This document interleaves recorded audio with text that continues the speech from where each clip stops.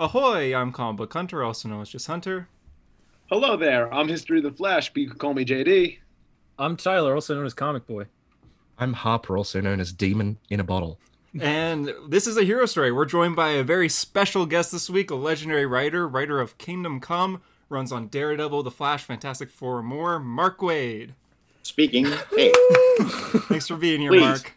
hold your applause at the end of the podcast. It's all good. It's hard. It's difficult. I'm sorry. Mark, as I said, it's just an absolute pleasure to have you on. You've written so many iconic runs, and we're ready with some questions to go because there's so much to cover because you've had such a great career. And we want to start right at the beginning of that career. Yeah. How did you get involved in comics, reading them first when you were a kid, I would assume, and then how did you break into the industry? Well, I mean, I started reading when I was, like all of us, right? I started reading when I was really young. In my case, I was an only child who was kind of pampered. So I was reading by the time I was like 3.5 years old. I was little small reading and stuff. So the Batman TV show was on at that time with Adam West. My dad sees that. He's like, I remember comics. And he brings me home a comic from Batman. And that was it. And I just never stopped after that. That locked me in for life. But even then, I didn't necessarily want to be a creative person. I just thought, I love comics. I wanted to have something to do with them.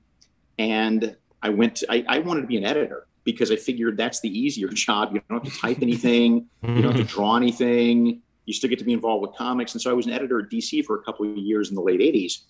And after that, I went freelance, and I've just been incredibly lucky. Like, I've never had to pick up the phone. I've always had somebody, making sure that I got my rent covered, and Wow. I've always had work. And that's really kind of it. I didn't have any grand ambitions. I just more backed into it, but it seems to have worked out so far. Fingers crossed. I think you're pretty well established in the comic book industry. Just if a little bit. If I could ask, when you first started reading when you were a kid, who was your favorite character? Superman, like right off the bat. Yeah. I mean, Batman was the in first. the background, yeah. Yeah, Batman's the first guy I saw, but I saw a World's Finest Superman and Batman right after that, and Superman was really it. I also like Robin a lot. I like Robin, and my other favorite growing up was a super obscure character named Robbie Reed, the Dial H for Hero kid. Who was 19. So go online, look for pictures, and mostly it's because that's exactly what I looked like when I was that age, like exactly. Relatable. that caught my attention. Little blonde-headed kid with glasses and sports shirts and stuff. That's exactly what I look like. So Nice. But really, Superman got locked in with the first movie. That was really when I'm 14 or so, 14, 15. That's when that sort of locked in as, okay, that's my guy. That's my guy. So sorry, you go ahead. You broke into DC, late 80s, early 90s, right? You started as the editor. I remember in one of the Flash books, you mentioned that in the trade, and then eventually you started making your way to writer, right? Flash was a big opportunity that got brought on Brian Augustin. The unsung hero of Flash. I think he doesn't get nearly enough credit. Unquestionably true. Yes. Without him, none of this exists. Yeah. Without him, I've always said that he's the man you're the man, but he's the co-man when it comes to making Wally West who he is today. Getting on Flash, can you talk a little bit about that with Brian Augustin and all that, getting on that role?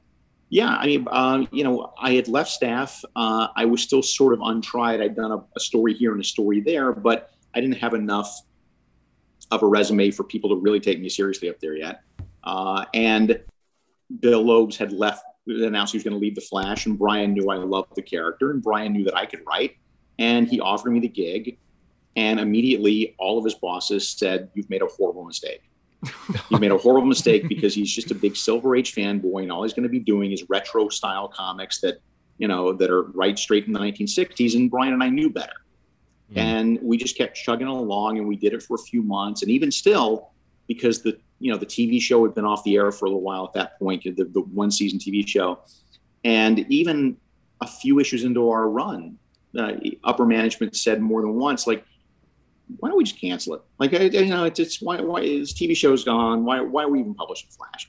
And so we just put our head down and just kept working. And about the time we got to the return of Barry Allen, that's when people started swiveling their heads around and paying attention. I mean, you started out with two absolute, top three Flash stories of all time with Still Born to today. Run and Return of Barry Allen. Return of Barry Allen is still like I mean, I think Harper calls it the Empire Strikes Back of Flash, and that's the perfect way to describe it. I mean, it's just I can't it gives you all believe the that feelings. I read that. I read that story without knowing the twist, and I remember like messaging a friend when I was reading it, and I went, "Oh my god, it's going to be Earbud! It's going to be Earbud!" And then I finally got to the reveal with the book, and I was like, my mind was blown. Thank you. That we were so proud of our work. I mean, me and Brian both. I mean, he and I co-plotted that stuff over the phone. We were so proud of that. There is one thing in that story I would do differently if I were rewriting it today. And I'm curious, it didn't seem to affect your enjoyment of it, which is good. Mm-hmm. But the one flaw in that story is that at no time up until the twist had I explained at all who Eobard Thawne was. Not even once. Yeah. So if you didn't know anything about the Flash and you got to that twist, you would have been going, well, okay, who is this? And that was a mistake. That's something I should have seeded earlier. And I've learned that lesson since. So if you're reading the Flash at like the 70s, like in issue 74 onwards, you got to know who Eobard Thawne is. Yeah, at that point you're pretty dedicated. But you can never count on that. So that's true. Let that be a lesson to aspiring comics writers: is don't forget that every comic is somebody's first. Okay.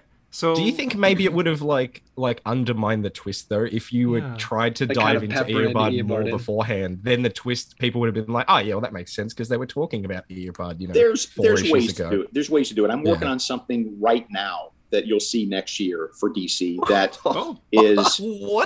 is a very similar situation where the reveal, in the third act, I realize I need to find a way to subtly make sure that you know who that's going to be.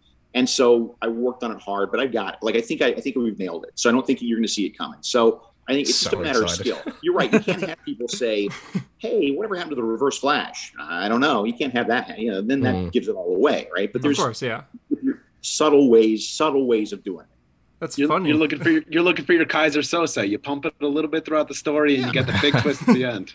We actually had a lot of listener questions asking if you were going to be coming back to DC, so I guess that answers that question. That covers that. I mean, we haven't announced anything yet, but there's no question. I mean, I've already done a few little things here and there, and a couple of little things still coming up, but I'm working on some bigger stuff.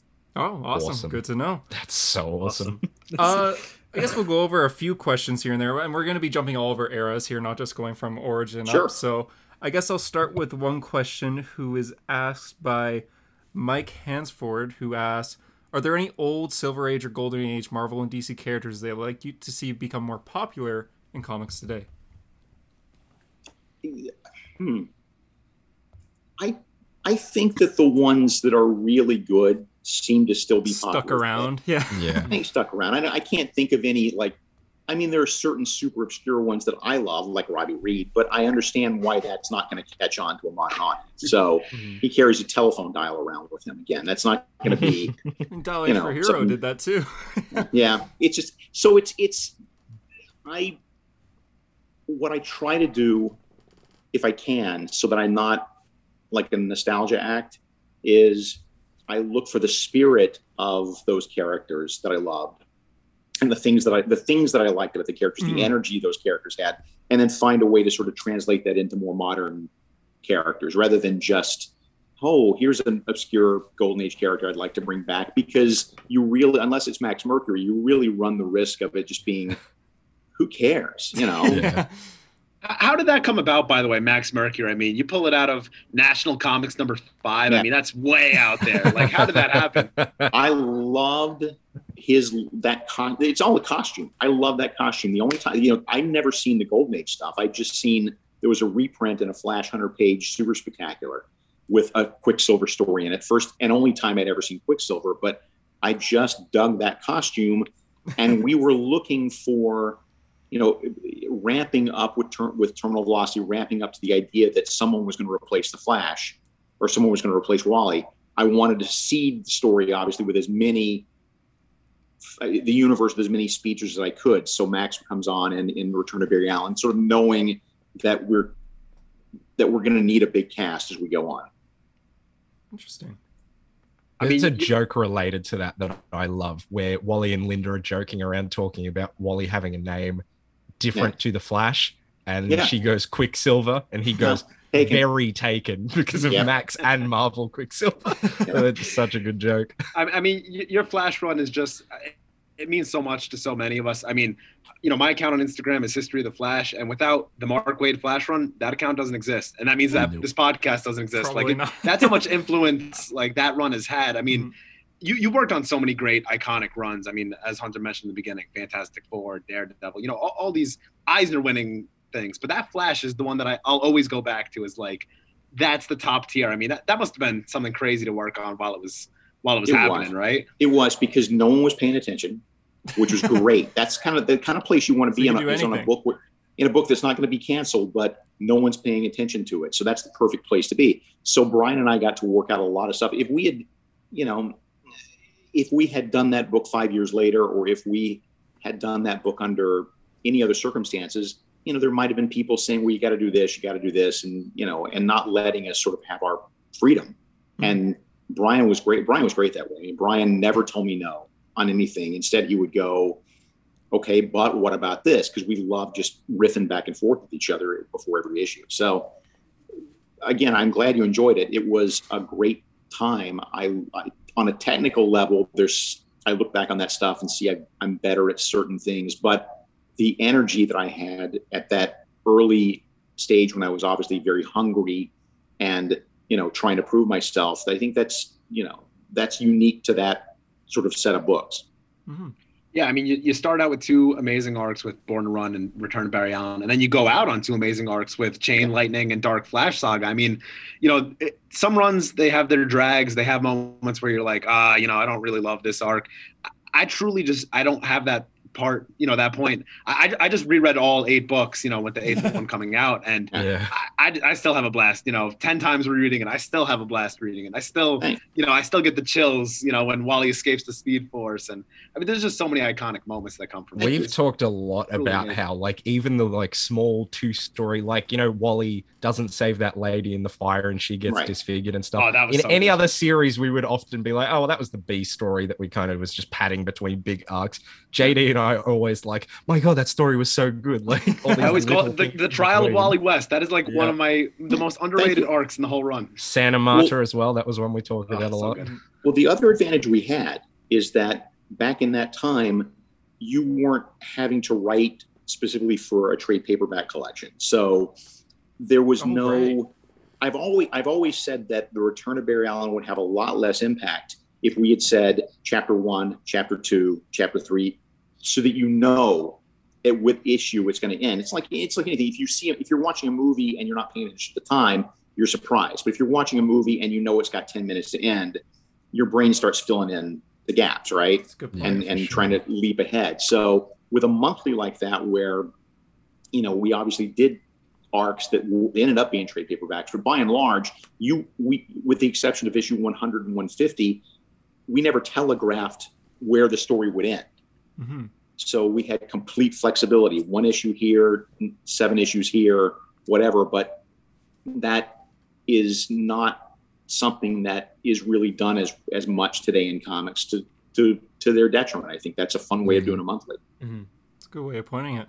I'm going to jump to a Daredevil question because I just have to ask real quick. Sure. Yes. When you originally wrote that Foggy Nelson had cancer, did you always plan that he was going to live, or did you not have an idea of where that was going to go, or I knew he was going to live. I mean, I can't. Okay. If you look at my body of work, I think that it tends to be fairly positive and optimistic as opposed to cynical. Definitely. Yeah. It actually came from, if I recall correctly, Steve Wacker, the editor, called and said that Dan Buckley, who was the publisher at Marvel,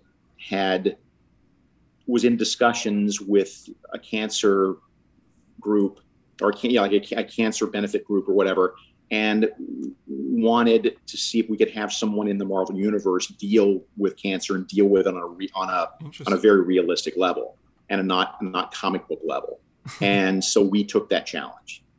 And succeeded, clearly. I think I speak for most people when reading that it's very nerve-wracking knowing that Foggy's getting worse and worse, and Matt's able to kind of smell it in a way, getting worse, and can't be in the room very long. And Yeah, you nailed it. It's also amazing to see that character cope with it. So, trying to put this face up for Foggy, hey, it's fine. And then as soon as he leaves that room, it just falls apart. And you're just like, Matt's whole life is fake it till you make it. Yeah. And probably the best thing about, just your Daredevil series in general is that the best lines are the ones that take you off guard. Like, I think probably my favorite line of that whole cancer arc is that Matt says to Foggy, well, the healthiest thing you've ever eaten was that time you accidentally ate an apple in 98. That just, it caught me so off guard. Like, we're talking about serious cancer, and then Matt's cracking a joke on him. It's like, whoa. Like, my mind went in a completely different I went straight to the, look, it's Red Batman. Like, that's iconic. Oh, so many people mentioned that. That was, I hate to admit it, but that was Steve Wacker's joke. God damn it. I hate to admit it. Credit where credit's due. Yeah, of course. The other thing about writing a character like writing any of these characters, I think if you look at my longer runs on stuff, one of the things that I like to do, I don't know if I do it well, but one of the things I like to do is keep you sort of off balance with, here's a bunch of dramatic stuff. And then on a page turn, it suddenly turns light, or there's suddenly a joke or something's funny. And then suddenly you're in a lighter, and then suddenly I turn the page again and, oh my God, something horrible has happened. I like keeping readers on their toes like that. I like reading stories like that. In regards to your Daredevil, like with Brubaker's and Bendis's runs, like in the decade prior, being so much like radically different from yours, was going the tone you had a hard sell to Marvel, or were they just completely with it? Luckily, they came to me and said, we want something a little more superhero-y. They didn't expect it to be quite that swashbuckling, yeah, that's what it was. Yeah, because it's some pretty horrible stuff happens in that series. It's not light, but something that's swashbuckling. But Steve Wacker and I were very much on the same page about that. We were very, very lucky to have Marcos Martin and Paulo Rivera on board from the get-go, because this is not false modesty.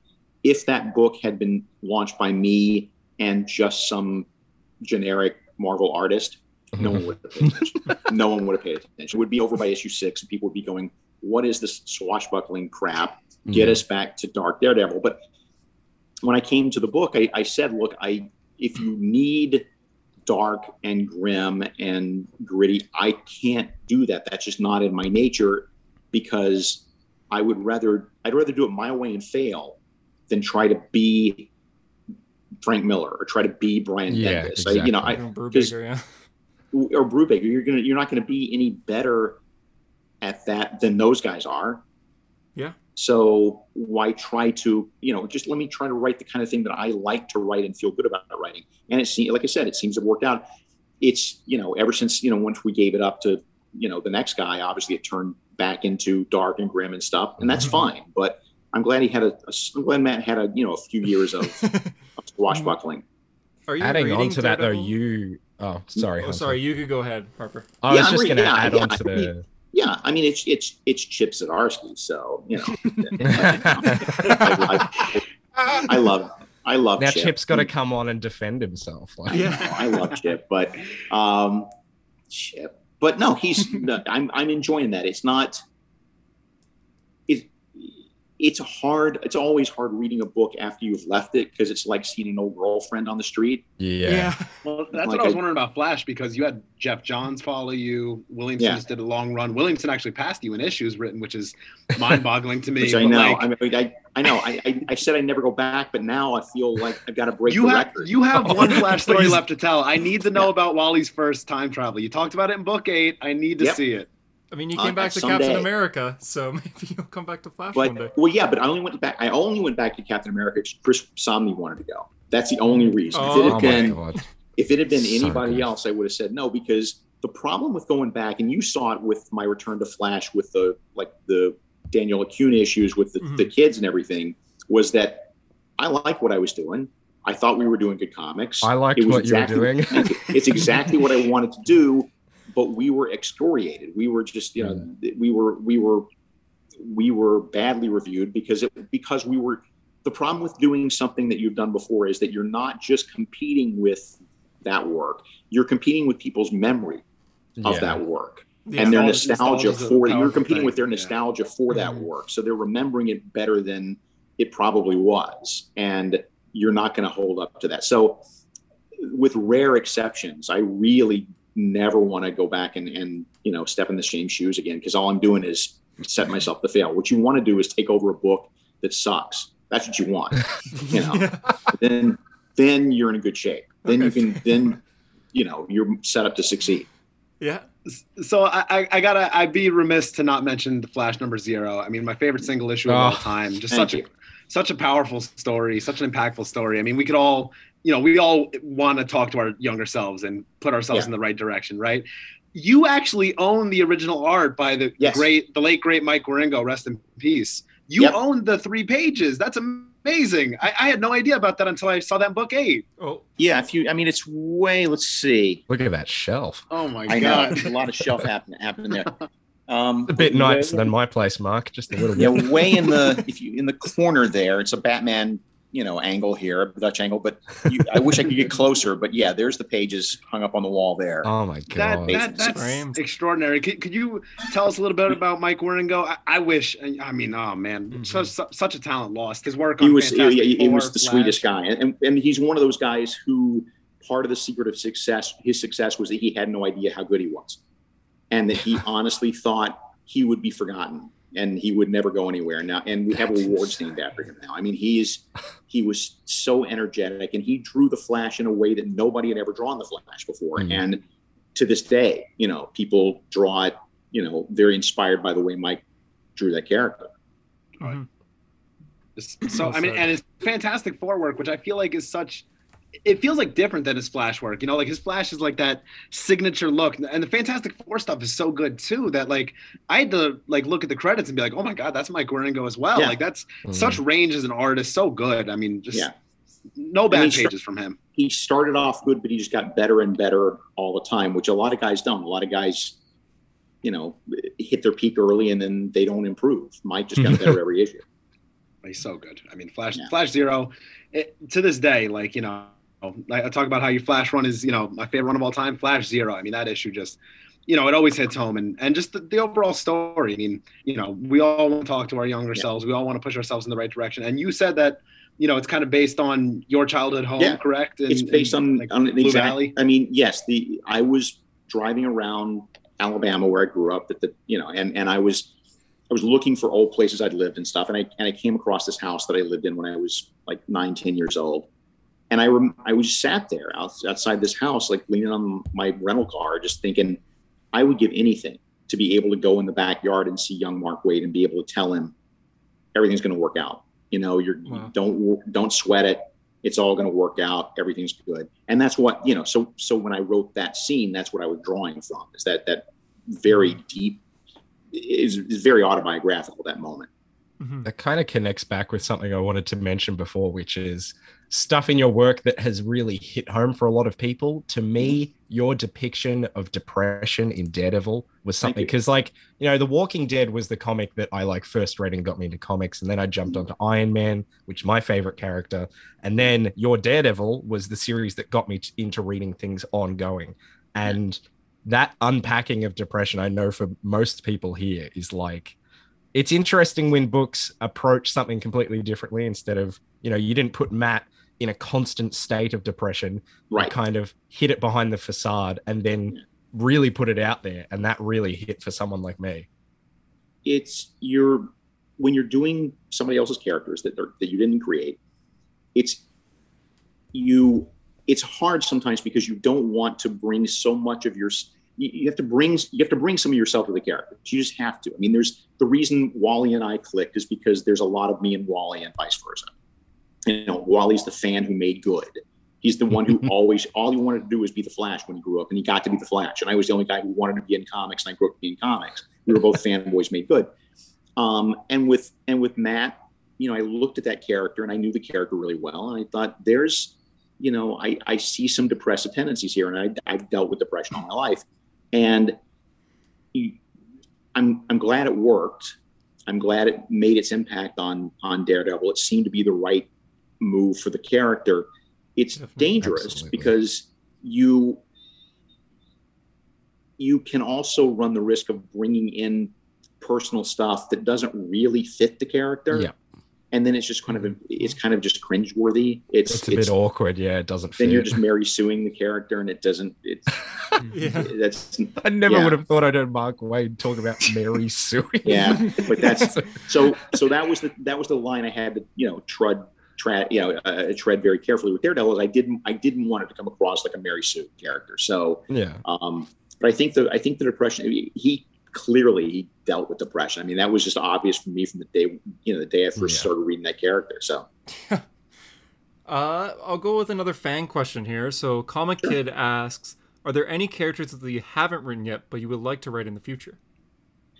There's very few, because you've written Tom so many. Tom Brevoort and I go over this every couple of years. Like, okay, you've done Spider-Man. Now what are you going to do now? Well, there's Doctor Strange. Okay, well, I haven't done Doctor Strange. We're running out of characters. Like, I think Thor is a great character, but I have no interest in writing Thor because I'm not a mythology guy. I'm not a magic guy. I like science. And same with Wonder Woman. Like, I think that's an awesome character, but I don't think I have anything to bring to the table there. And other than that, I guess, I've never done a run on Batman, which might be interesting. I don't know that I've got a Batman. They did just lose their writer, so there may be a spot. I don't know that I've got one. Well, this is exactly what I'm talking about. That is a case where you do not want to be the next guy. That's a suicide run. Yeah, that's true. That's true. Tom King, James Tynion. You want the next guy to come on Batman to suck for 6 months. I'll write it. You get to be the hero who came in and saved the book. You save him. That's true. So, Batman's one. I mean, Iron Man, I've never done a run on. Please. Yes, please, Mark. I think there's some Iron Man stories in me somewhere, but that's the thing about 35 years. You kind of touch upon everybody at some point or another. You did write a Captain America Iron Man crossover in the late 90s, I believe, that was it was Tony using a supervillain who can control people's dreams. Sentinel of Liberty, right? Yeah, it was really, really Sentinel of Liberty's great. That was cool. You're thinking of the Sentinel of Liberty thing. He's thinking of an annual. Yeah, I'm thinking of an annual. It's collected in one of the I think it was the Kirk Busiek books. Yeah. And I saw your name was on there and I went, Mark Waid wrote Iron Man. Very strong memories of that because I remember it's the only job I ever did. Because I only dialogued. I dialogued off of Kurt and Roger Stern's plot or something like that. I had all the artwork pages in front of me to put the dialogue on. And I remember that it came in, it didn't come in late. It's for whatever reason. And it wasn't because I sat around doing nothing. I was somehow in a corner where I had to turn in the story pretty quickly. So it's the only thing I've ever written in my life where I just sat there from page one and literally did not get out of my chair until I wrote the letter. So cool. It's in I'm one so glad I brought that up. long pass. And then I felt like, Hercules after that. So not to discredit other writers, but I will say I think that one single annual is better than any Civil War that Marvel have done. Thank you. It's a good little story, yeah. It's good. I was thinking of the Sentinel of Liberty, which underrated series.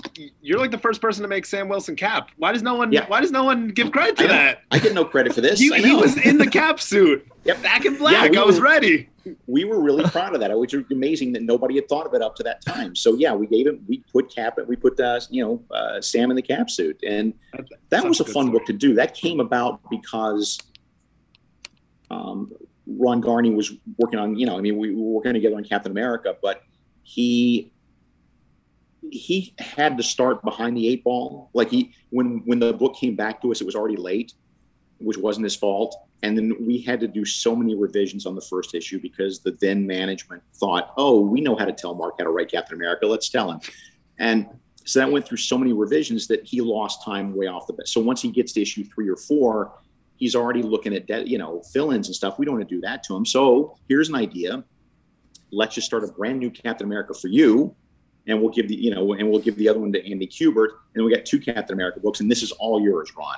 And so he ran with it. And so, for that 1 year, I guess it was 12 issues, right? We had 2 Captain America books running, and it was a lot of fun to do. all the flashbacks, they're so good. I mean, the Sam Wilson's the one that, stuck with me because I was like, they all give credit to the 2014 version where he becomes Cap, but that's you want to see the first one of him in the suit. That's Sentinel of Liberty. Was writing Sam Wilson when he was Captain America, like for the Avengers in 2015, was that surreal then, knowing that you had done it already? Yeah, it was. And also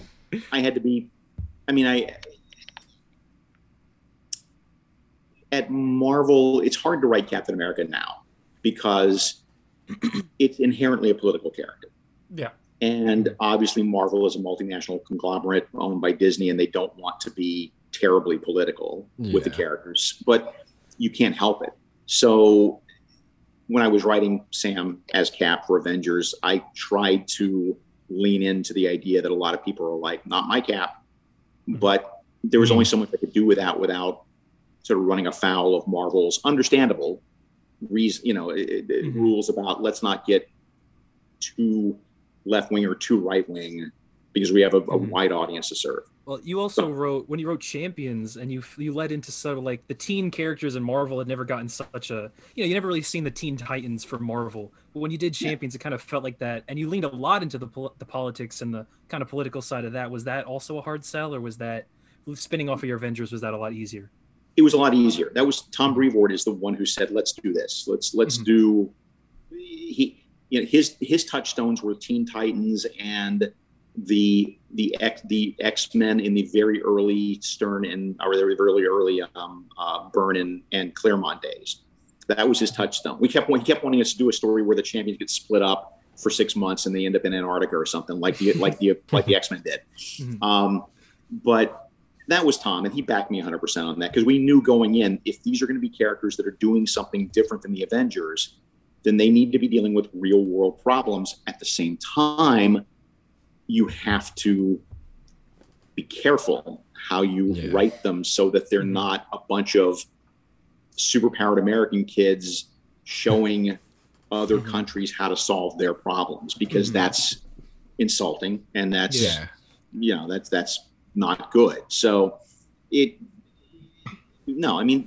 got backing on that. It's just with Cap, it's just harder because it's such a political character. If you gave me that character right now and said I wouldn't know what to do with that character because it's just a political character. That might be why he doesn't have an ongoing. No one really knows what to do with Cap right now. Giving it to Ta-Nehisi was the best move they could possibly have done, because then you can be political because it's Ta-Nehisi. Because I find it interesting, and everyone knows what they're expecting when his name is on the phone. When you know what you're getting with that. But I guarantee the next guy who comes on, whoever it is, or the next, I keep saying guy, sorry, the next writer who comes on is not going to be allowed to be as political as that. So I got to ask about, I bring everything back to the Flash. It's all about the Flash for me. In your perfect world, we went from Jay to Barry to Wally. This is a fan question too. Who takes over the mantle? Is it Bart? Because you led to it at Terminal Velocity. Is it Irie? I mean, Kingdom Come. Where does the mantle go after Irie. Wally for you? It's Irie. I called it. I told you it'd be Irie. I was right. It's not Impulse. It's definitely not Impulse. Impulse is best not. as Impulse. As we have seen, he makes a terrible Flash. 13 issues. That's all he got. He got murdered. It was such a terrible idea for a series. It was such a god awful Olympic level bad idid. There's some very bizarre and stuff. The problem with Flash, the Fastest Man Alive. I mean, one of the problems is that Dan Didio said from the start he's not lasting as the Flash. So you knew it was a limited time. It was set up. It was never bound to last. Yeah. Was there at least a little part of you that was happy to see Bart in the costume? Or was it just the circumstance? No. But I tell you, I was happy to see him on TV. That was pretty cool. Yeah. I mean, that's your character. I was actually going to ask you about the Flash TV show, to be honest. Yeah. I dig it. I mean, it's the first season was the best, obviously, because it's very good. And for the reason being that they didn't know that they were going to get picked up for a second season, so they're like playing all the cards, right? They're turning. Yeah, they just went balls to the wall. In every episode, they're doing stuff that if they knew at the time they were going to be on for 7 seasons, that first season would be 3 seasons long. I guarantee it. But but I like the show. I like Grant Gustin. It's not my Wally. It's not my Barry exactly, but it has the spirit, I think, of what we've been doing. And, I like Eric Wallace a lot. He's the, he's the producer, and he's a friend of mine. He's doing a good job. I think that it's the show. If the show has any Achilles heel, it is the same one that all of the CW superhero shows have. I know, exactly. Yep.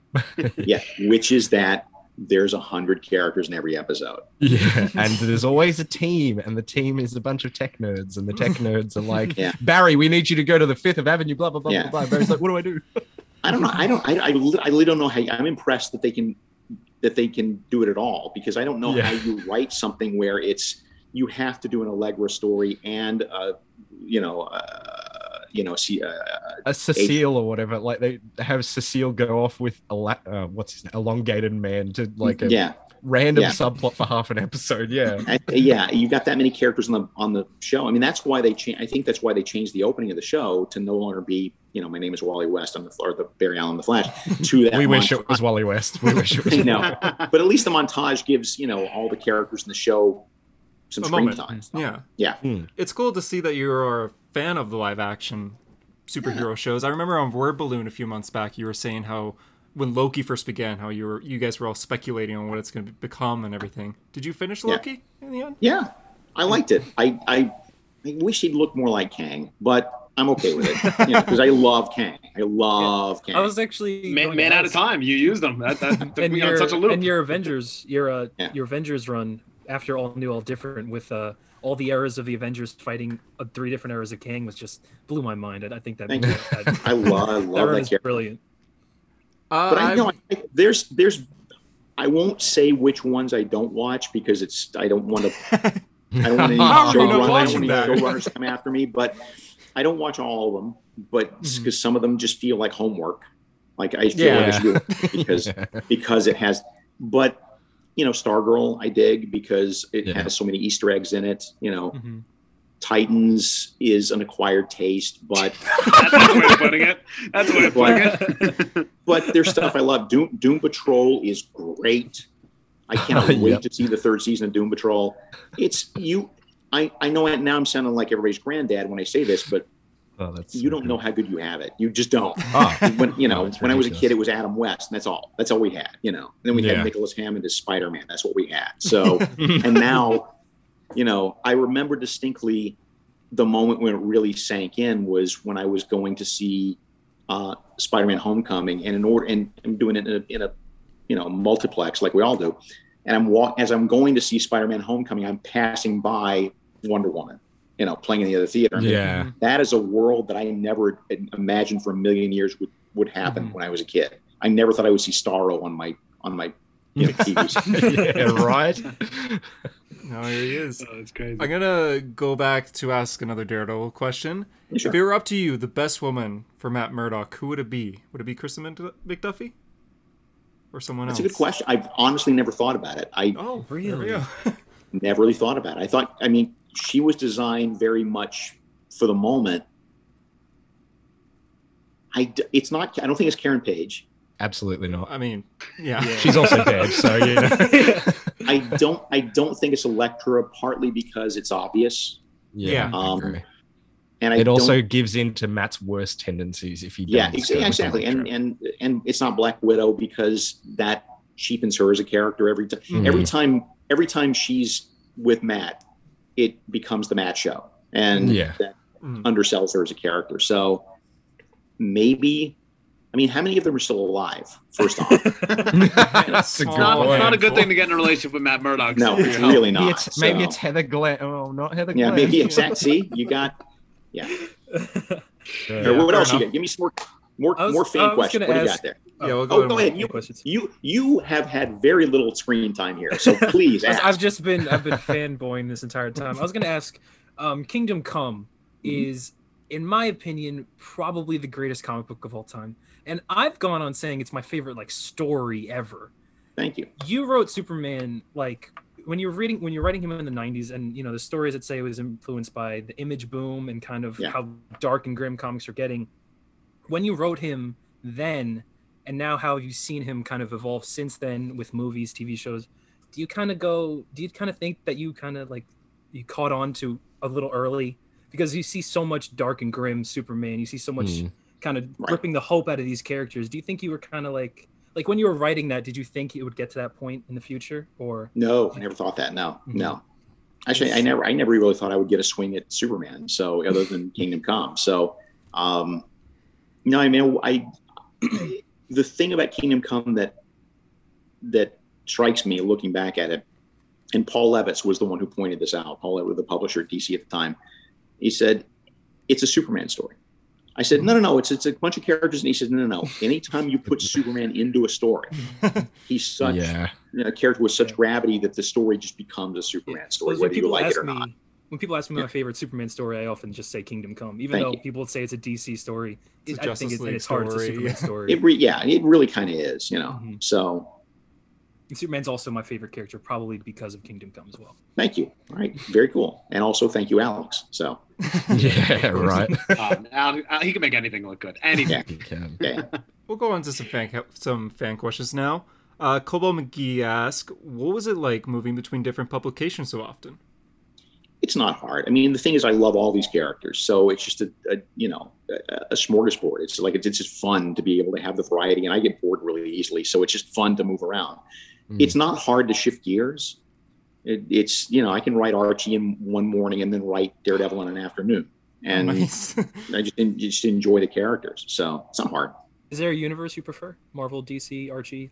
I think the DC universe. I mean, that's because that's what I loved as a kid. That's my home. Fair enough. Would have been a swing out of nowhere if you went Archie. We'd all been like, oh, okay. Yeah, that's my jam. Bread and butter.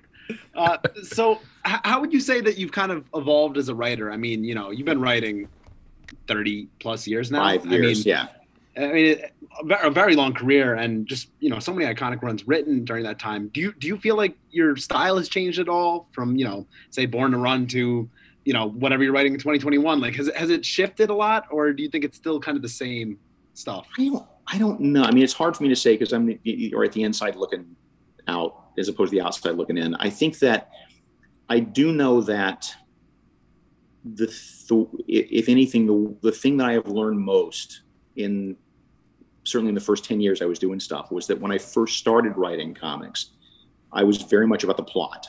I was very much about wanting the plot to be this, beautiful, intricate Swiss watch of gears that mesh together. And that's great. But the thing is, that's not what people buy stories for. It's not what people read stories for. I like clocks. I like clockwork plots like that personally, but that's not why you don't watch Back to the Future because it's a clever plot. You watch Back to the Future because you're really invested in Marty McFly. And so that was the lesson, is like a plot is just a framework for the story. This plot is not a story. A plot is just a framework for a story, and the real story is the emotional stuff. The real story is the character stuff. And once I really zeroed in on that, I guess let me turn the question around to you guys. Do you think my style has changed much in the time? See, I would say no, because when I'm reading a book, I could tell right away, like, this is a Waid book, I mean, obviously I know because I'm picking it out, but like, I could tell from your Fantastic Four, Daredevil, Flash, like, it's all the same writer, so I think that your style has just been consistent, you know what I mean? And it started so good, like, when you're starting out with Born to Run and Return to Barry Allen, like, you already set the gold standard. You're staying at the gold standard. I would say that, like, slight changes in era, because you have to kind of change and modify your style for each era. Like, when you're writing The Flash, obviously it's a bit more wordy than Daredevil was. Daredevil was a bit more stripped back, kind of, like we said before, swashbuckling to the point, and then you pull it back. So I think I wouldn't say that it's a change in terms of, oh, wow, he's completely different to how he was back then, but it's like evolving with the times. And, obviously you can't write a book in 2020 like Chris Claremont would, you know what I mean? Right. Yeah, exactly. You can't. And being, I don't know why I've been lucky enough to have this long a run, but if it's anything, it's that I'm just am aware of that you can't. Yeah. I'm always very, very, actually the longer I'm in comics, more and more, I'm very careful not to be a nostalgia act. I'm very careful not to be a retro guy. I don't want to be that guy. I want to continue evolving. And I love reading comics to this day, but mostly I love reading comics that break rules and show me different ways of telling stories. And, give me Chris Ware, give me, the Hernandez brothers, give me people who are playing with the page in ways that I haven't seen before that I can bring to the table. That's more fun to me than just trying to, mimic an old Silver Age style. Not to criticize anyone, neither of you, but that's like the reverse Jeff Johns. Jeff loves his nostalgia tropes. It's an easy thing you love these characters. It's an easy thing to fall into, but you just, it's gonna date you. There's more than one in the last 3 or 4 years. There's been more than one project that I passed on because it could come off too much. It would be easy, like rolling off a log easy, but was one of them Doomsday Clock? No. Okay. Here's an example. One of them was for the Heroes Reborn or thing they just did. The brand new one with the Squadron Sinister, and they offered me the one that was like a parody, not parody, but like a send up of an old reprint of a Marvel comic from the 70s. It was the Nightwing whatever. It was it was a one shot that was made to look like it was a reprint of something of that universe from the 1970s. Yeah. I could have done that with my eyes closed. I could have, but it just, I didn't want to go there. It felt like a trap. It felt like, then I'm a nostalgia act at that point. And it's also kind of like, maybe they wanted you just so they can be like, Mark Waid wrote this issue instead of whoever. I don't know. But it was. Are there any books or runs looking back at that you think you might have gone into that a little bit too much nostalgia? Or good question. I don't know. Let me look at the shelf off to the side. I don't think so. I've obviously played in that arena with JLA Year One. I played in that arena with Brave and the Bold, with Flash and Green Lantern. But even Brave still, and the Bold is so good. Does not get enough credit. That's the best Barry Allen story. I stand by it. So good. Anyway, but trying really hard with Tom Peyer to make it not a nostalgia run.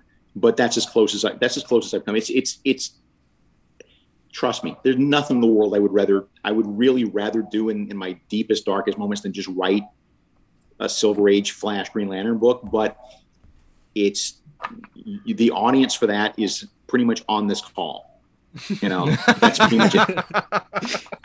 And he's not wrong. I'd be subscribed to it already. Yeah, you would be. But I've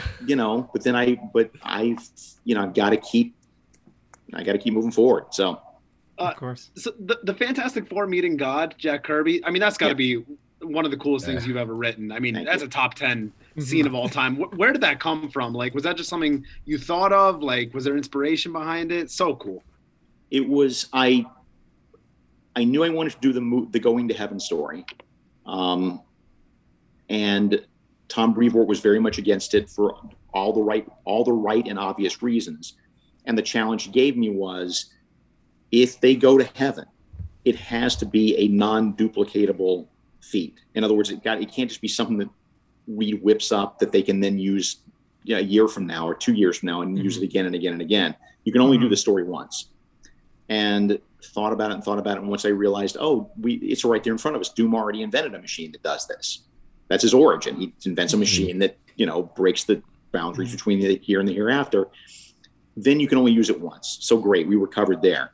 And once really the remit of the series was going places that the characters had never been before.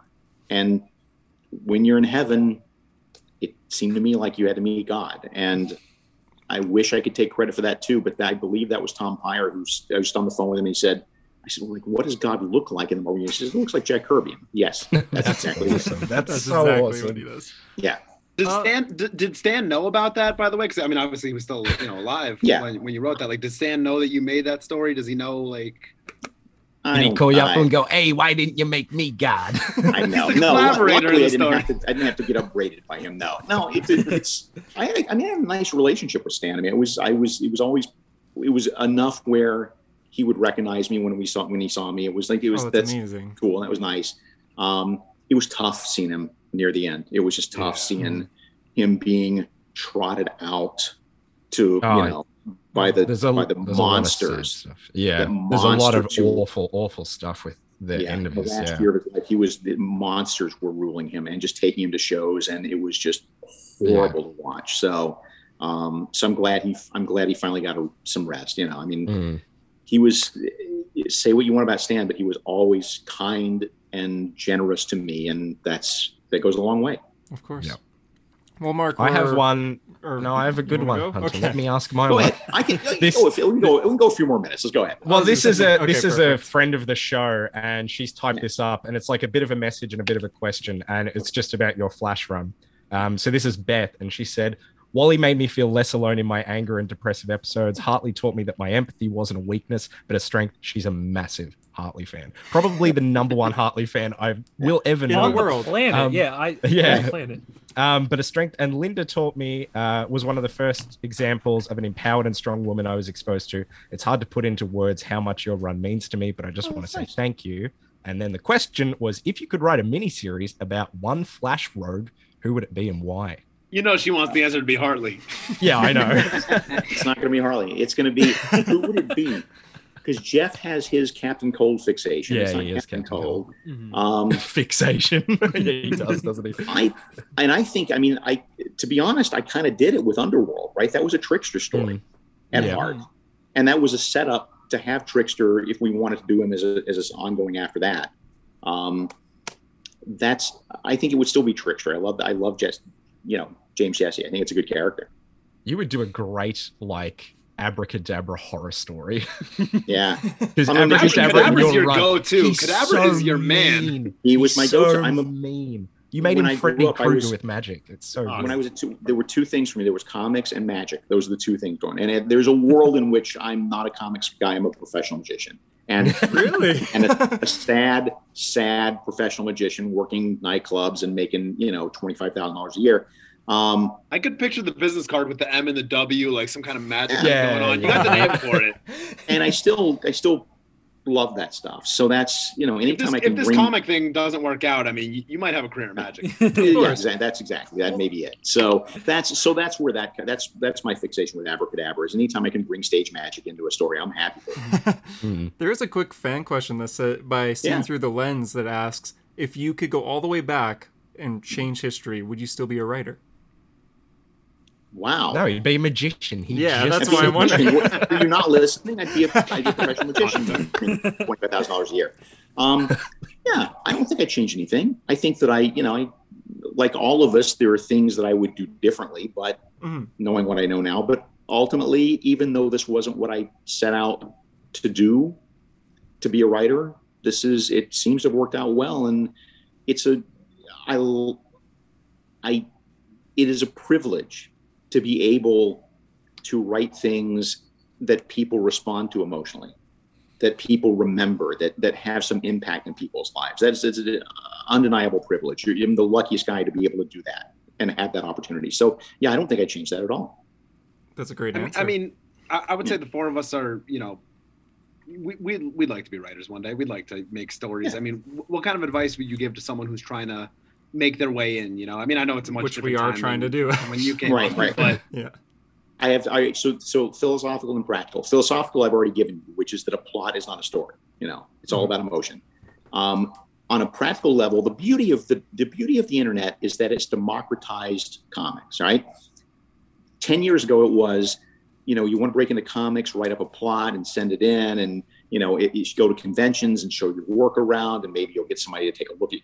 It doesn't have to be that way anymore. Now, you want to do comics, go make internet and go make web comics. Go make web comics, because I'll tell you, the God's honest truth is that Marvel and DC and bigger companies like that, they look at that stuff. It's not beneath their notice for two reasons. One is that it's just easy. It's a great showcase for people's talents, looking at web comics. But more importantly, if you're doing a web comic and you do it like every week or whatever it is, every 2 weeks, whatever, but you're doing it for a length of time, and I can look and see you were diligent and you had a work ethic and that you did your story like on time, that gives you a leg up immediately over anybody who's just coming in fresh. Because I don't know I don't know from sample pages whether or not this is somebody who I can count on. But if I look at a webcomic and I see that you've been diligent about putting the work up, that's a big plus. That's your resume, pretty much. It's your resume, exactly. So, yeah. And great advice. And never forget that your work is your resume in this industry. And, you know, you have to be flexible. You have to listen to editors. You have to be willing to, you know, shape and change stories. But at the end of the day, you can never turn in anything in that you're ashamed to have your name on, because it will haunt you forever. And if you do, you know, 6 bad issues of, I don't know, you know, Justice League or whatever, 2 years from now, people are not going to remember, oh, that was because of this or that was because of that. Or they're just going to look at these books and go, oh, this sucks. You know, who wrote this? Oh, I know there's a lot of guys in comics who are better writers than I am, who cannot get arrested because they spent way too much time being, you know, errand boys, and they spent too much time taking a little too much editorial guidance, and ended up doing really mediocre comics for a long period of time, and now they can't get arrested, and that's not fair. But yeah, so just be very, you know, guard your work closely. Like, you can't, it's got to be stuff that you're excited about. It's got to be work that you feel good about having your name on. There's nothing wrong with saying to an editor, I'm not right for this job. You know, I'm not angry. I'm not pissed off. It's just, look, sometimes we all have a job we're not right for. This is not the right job for me. There's nothing wrong with that. Yeah. That's a good answer. He's got me ready to send in my flat. I'm ready to run through a brick wall right now and send my Wally West pitch in. I mean, you got me pumped up right now, Mark. Yeah. I'm not gonna lie. Yeah. All right, let's do one more, and then I got to split. Awesome. Okay. Yeah, we appreciate it. I have a fan question for the finale. Better be a good one. This is the last one. It better be the best question. Do not screw this up. It's a simple one. Don't ask him what magic trick he'd do. Yeah. Hazem10911 asks, what is your all-time favorite superhero and your all-time favorite comic book? Oh, my all-time favorite superhero, Superman. Covered that already. Figured, yeah. My all-time favorite comic book is Action Comics number 500. Came out in 1979. It is like a 64-page story that is the origin of Superman, the life story of Superman. It's drawn by Kurt Swan, who was my favorite artist of all time, quintessential Superman artist. And the reason it's my favorite is not just because it's the story of Superman. It's that it was written by a guy named Marty Pascal. And Marty was great. Marty didn't do a whole ton of comics work, but what he did was, exactly. Yes, that's my favorite comic book of all time. That's my Desert Island comic. And Marty is the one who taught me as a reader that it's important to get inside the characters' heads and to when you take on these characters, when you write these characters, you have to write them from the inside out. You have to wear the suit. You have to imagine what life is like if you have Daredevil's abilities. What is your everyday life like? If you're the Human Torch, what is your everyday life like? How does it impact every moment of your life? There's a scene in that issue of Action Comics where Superman's telling the experience of finding Crypto when he was a boy. That Crypto was his dog on Krypton, and then through a freak accident ends up on Earth, and he finds him years later. And he's telling the story, and he says, you know, it's hard to explain that I was alone. You know, I mean, nobody else in the world knew what it was like to have my abilities.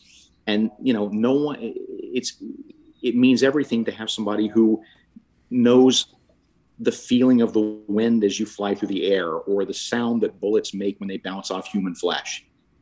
Yeah. That's, you know, that he shared that with something fine. And that line, that, you know, the sound bullets make when they bounce off human flesh. I actually, years later, through some incredible, I think, fluke of destiny, that page came up on eBay, and I found that page. No way. And it's framed on my wall. And that means if there's a single one page of comics that taught me and made me want to be a comic book writer, it's that one page. Because it's all about not about superpowers, not about, you know, villains, not about fighting. It's about what it's like to be this character and looking at it in a way that people haven't looked at it before. That's that's what I like doing, is showing you a side of these characters that you've never thought about before. Well said. That was a hell of an answer to end on. Thank you. But now we all go. That's why he's a writer. That was loaded. We all go read Action. Can I say 500 one thing? Can I say one thing before we end? Yeah. And these guys are all going to hate me for doing this. Mark, tomorrow in Australia is the 13th of August, which is my birthday. Can I get a happy birthday from Mark? You absolutely happy birthday, sir. Thank you, Mark Your name Waid. is, I've forgotten already. It's Harper. Harper. Happy birthday, Harper. He's going to screen record that now and just play that every year for the rest of his life. It's going to be my ringtone, man. Listen, Mark, it was an absolute pleasure to have you on the show. This was amazing. I mean, we're all still smiling ear to ear. Thank you so much. To the viewer, if you love this, show some love, like, subscribe, comment, all that stuff. For Hero Story, I'm JD. I'm Hunter, and thanks for being a hero. And remember, every second is a gift. Goodbye. Thanks, Mark. You bet. Wow. Oh, my God, that was amazing. Mark, thank you so much. Thank you. You bet. That was amazing. I'm going to call it a night. I'm going to go watch Superman and Lois, and I will. Awesome. It's a great episode, Mark. I watched it last night. All right, take care, guys. See you later. See you. Holy shit! Holy shit! That was so good. I'm still recording, by the way. I'm still recording. That's the best episode of A Hero Story. Yeah, Hunter, if you lose this recording, this is being recorded right now, I might actually kill you. This is being recorded. Holy shit, guys. That went perfect. Hunter before the episode was just like, I've seen him on like Word Bubble or whatever. Was that Word Bubble? Word balloon, who gives a fuck? And was just like, sometimes it like the internet quality does crash. That was perfect. That was perfect. Oh my god! Oh my! That is the greatest episode of Hero Story. Holy still going for some reason. That was Mark Waid, and he forgot my name. He knows your name. He said happy birthday. He did. That was fucking incredible. I already know you're gonna screen record that. You're gonna post that. Holy shit! You're gonna show your mom that. Oh my god! I'm gonna show my extended family I haven't spoken to in like a decade. I'll be like, guys, look, Mark Waid. They'll be like, who the fuck are you? Well, was anyone else not like? I was ready to run through a brick wall when he was talking. Like, I was just I was like, let's get into writing. Yeah. Like, I'm ready, man. God, damn. JD starts sending me scripts. Dude, the fact that we were like, me, Hunter, and JD were like, just kept it going, kept talking, and then he was like, "All right, guys, can this guy down here like have a go?" I forgot I was like here. I was just he was watching the podcast. Yeah, genuinely, I would just kind of add on to what he was saying instead of asking my own questions. Like, I had to get in a Kingdom Come question eventually. Yeah, that was so good. Mark Waid. Oh my god.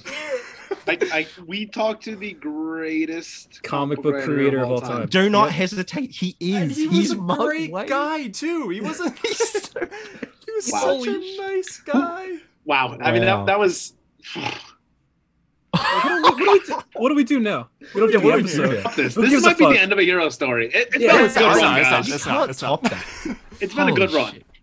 It's not the end. We'll see you next week. But yeah, we'll have to get more writers on, more artists too. Let's get more guests. We can't top that. We can't top it, but I feel so. Yeah, I'm like JD. I want to run through a brick wall now. Yeah, I've never taken drugs let's get before, some comics but I imagine going. this is what it's like. I feel like I've had adrenaline injected into my heart. Same. Why do I feel like that scene in Pulp Fiction? That's what I feel like right now. You know when they talk about like you get like a serotonin boost and it makes you all happy? Like the second he joined the call, all of a sudden my brain was like, with those chemicals, it just didn't feel right. Like he showed up and you guys went hi, and I just went holy shit. Yeah, there were points where I would look over and I would look back and I'd forget that I wasn't listening to this podcast because I was like, "There's no way we're actually speaking with Mark Waid right now." Tyler, did your heart jump when he goes, "Well, what about you? Why don't you ask?" I was like, "Oh god, okay." So yeah. That's the most nervous I've ever seen Tyler, because Tyler's usually like, I don't give a fuck, whatever. But he's just like, with your Superman, with I got to ask Come, Mark which is my favorite Kingdom story. Come Superman, bro. I love the fact that he knows the pitfalls of other writers. Like when I mentioned Jeff, and he was just like, I love his take on Chip Zdarsky. Zdarsky. Oh wow.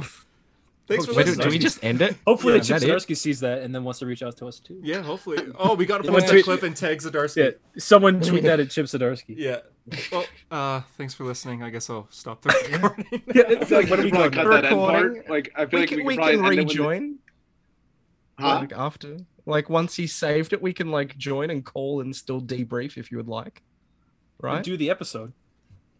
Oh, we can do an episode. I just meant I don't like know. talk about the fact that we just interviewed Mark fucking Waid. Like, I wasn't right even now. thinking You about an can- episode. if you guys like this, subscribe, still blah, blah, blah. recording? We'll get another writer probably soon.